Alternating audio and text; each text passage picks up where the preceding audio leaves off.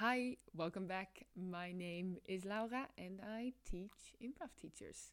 And I would like to talk to you today about how to teach in English as a non native English speaker. In case you haven't noticed, I am not a native English speaker. I am Dutch. I live in Amsterdam. And currently, my life includes a lot of speaking English. I speak English to my husband, to my cats, to my friends. However, that doesn't mean that I don't know what it was like when back in the days I basically spoke Dutch all day long, and then I suddenly had to go to a class where I was the teacher and the language we spoke there was English.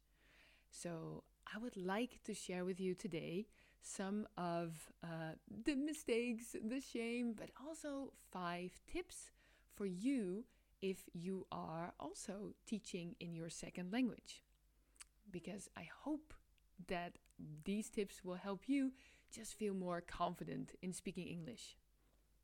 If, however, English is your native tongue, also keep listening because I think it will help you understand non-native English speakers a little better.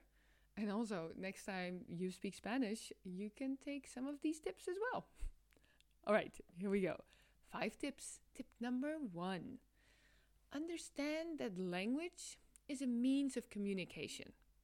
Now, what I mean with that is that unless you're actually teaching a language, you are using the English language as a means to an end. So you're using it to communicate something that you're very passionate about. In our case, probably improv. And that means that there is no need to focus on what and how perfect or imperfect it is, because you're using it to reach other people.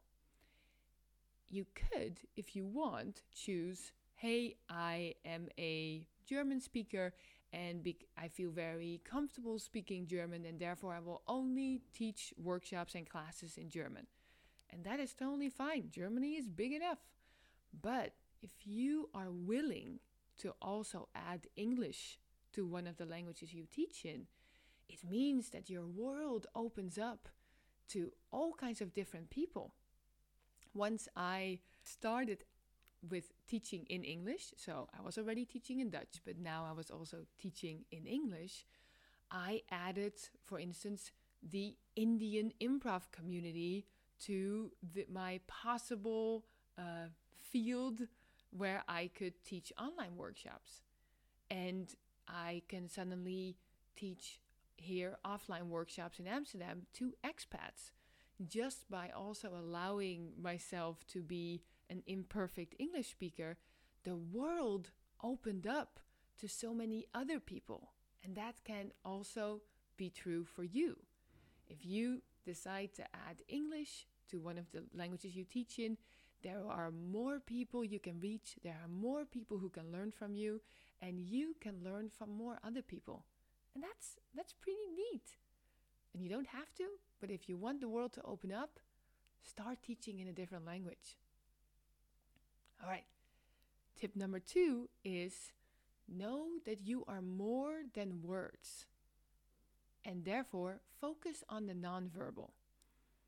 If you think about the best improv scene you've ever seen, or the most romantic movie clip, or such a strong memory from your past, the reason why that moment was so impactful probably did not have to do just with the words.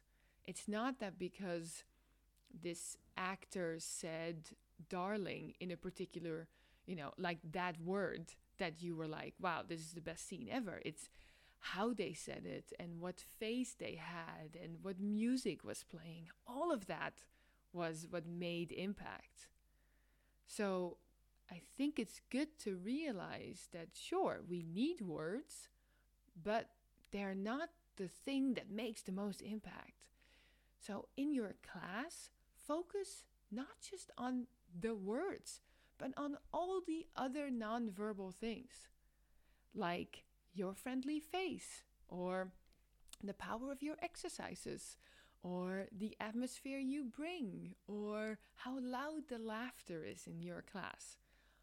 All of that makes a lot of impact on your students.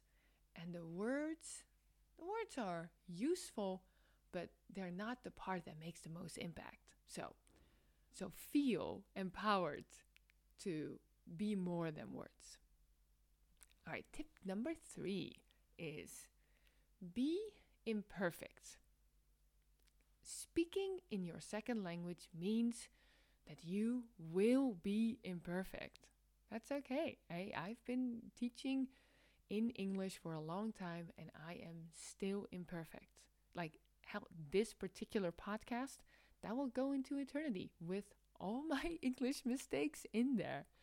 And if I'm not willing to be imperfect, then this podcast would never get out there. So feel free to embrace the fact that you will be imperfect. I mean, you're an improviser. We should be able to do that, right?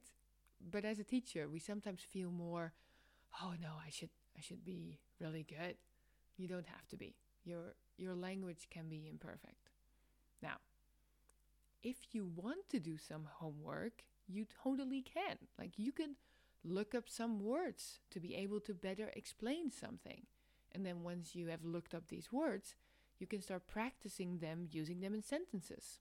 You can do it out loud, or you can do it in writing, go for a walk, or maybe explain it to a friend. And the only thing I would like you to practice is basically the art of phrasing.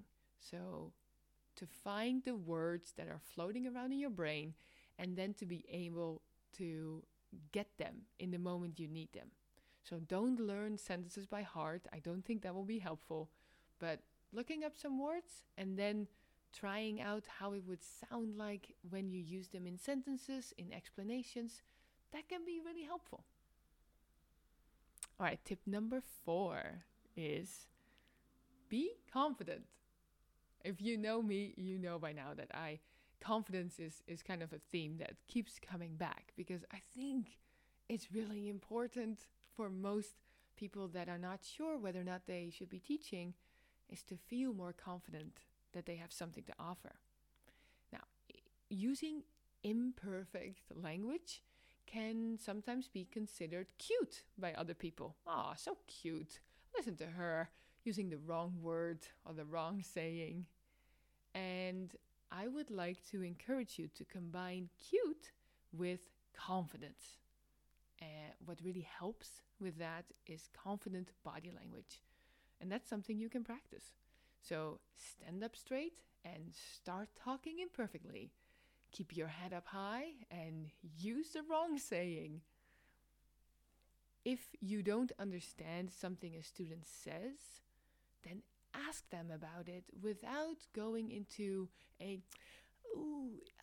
I'm so sorry. Could you maybe, right? That like low status, that will not help us. If it would be really loud outside and you couldn't understand someone, and then you would ask them, oh, hey, could you say that again? Could you repeat that? You probably wouldn't go into I'm so good. That was outside. It was a drill and I couldn't. No, you would probably just stay confident and calm and would ask them, oh, hey, could you say that again? Or, hey, could you explain that to me? So if your student says something that you don't get, just do that. Stay confident and be calm and just ask them about it. It's great. 5th and last tip, and this one is especially for my fellow ladies out there. Don't apologize. Really, I mean it.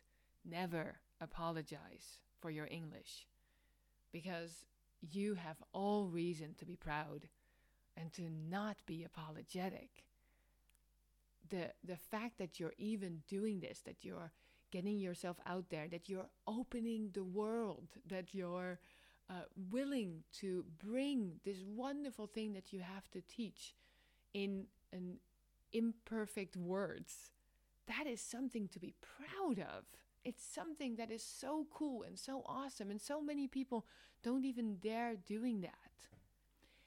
If you want to say anything about your level of English, then make it a joint responsibility, right? So don't open your class with saying, "Hi, my name is Laura. I am Dutch and I am so sorry for my English." Like, don't, right? What you can do, or at least the thing that I did every time I would want to say something about my English, I would say something like, "Hey, my name is Laura. I speak Dutch. I speak in my second language right now. And some of you may listen to me in your second language. But that means that we'll have to meet each other like halfway.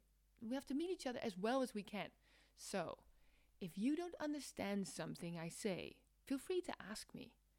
Because if I don't understand something you say, I promise I will ask you too." Right? So you're hearing that, like, I'm making the fact that I speak in my second language and that they could be either native English speakers or not, but together we'll have to do this. We'll have to find a way to really get to one another. And that is not something that I'm going to apologize about. And they don't have to do either. So, don't apologize, because you are awesome for even doing this. Okay, so these were my 5 tips. I will just quickly go through them. 1, understand that language is a means of communication. 2, you are more than your words. So focus on the nonverbal. 3, be imperfect. You're an improviser. We should practice that all the time. 4, be confident, even if it's just a confident body and a confident voice, but be confident. And 5, don't apologize. I hope these tips were helpful. And if you're interested in learning more about teaching improv with confidence, you can put your name on the interest list for the teacher's course that I teach.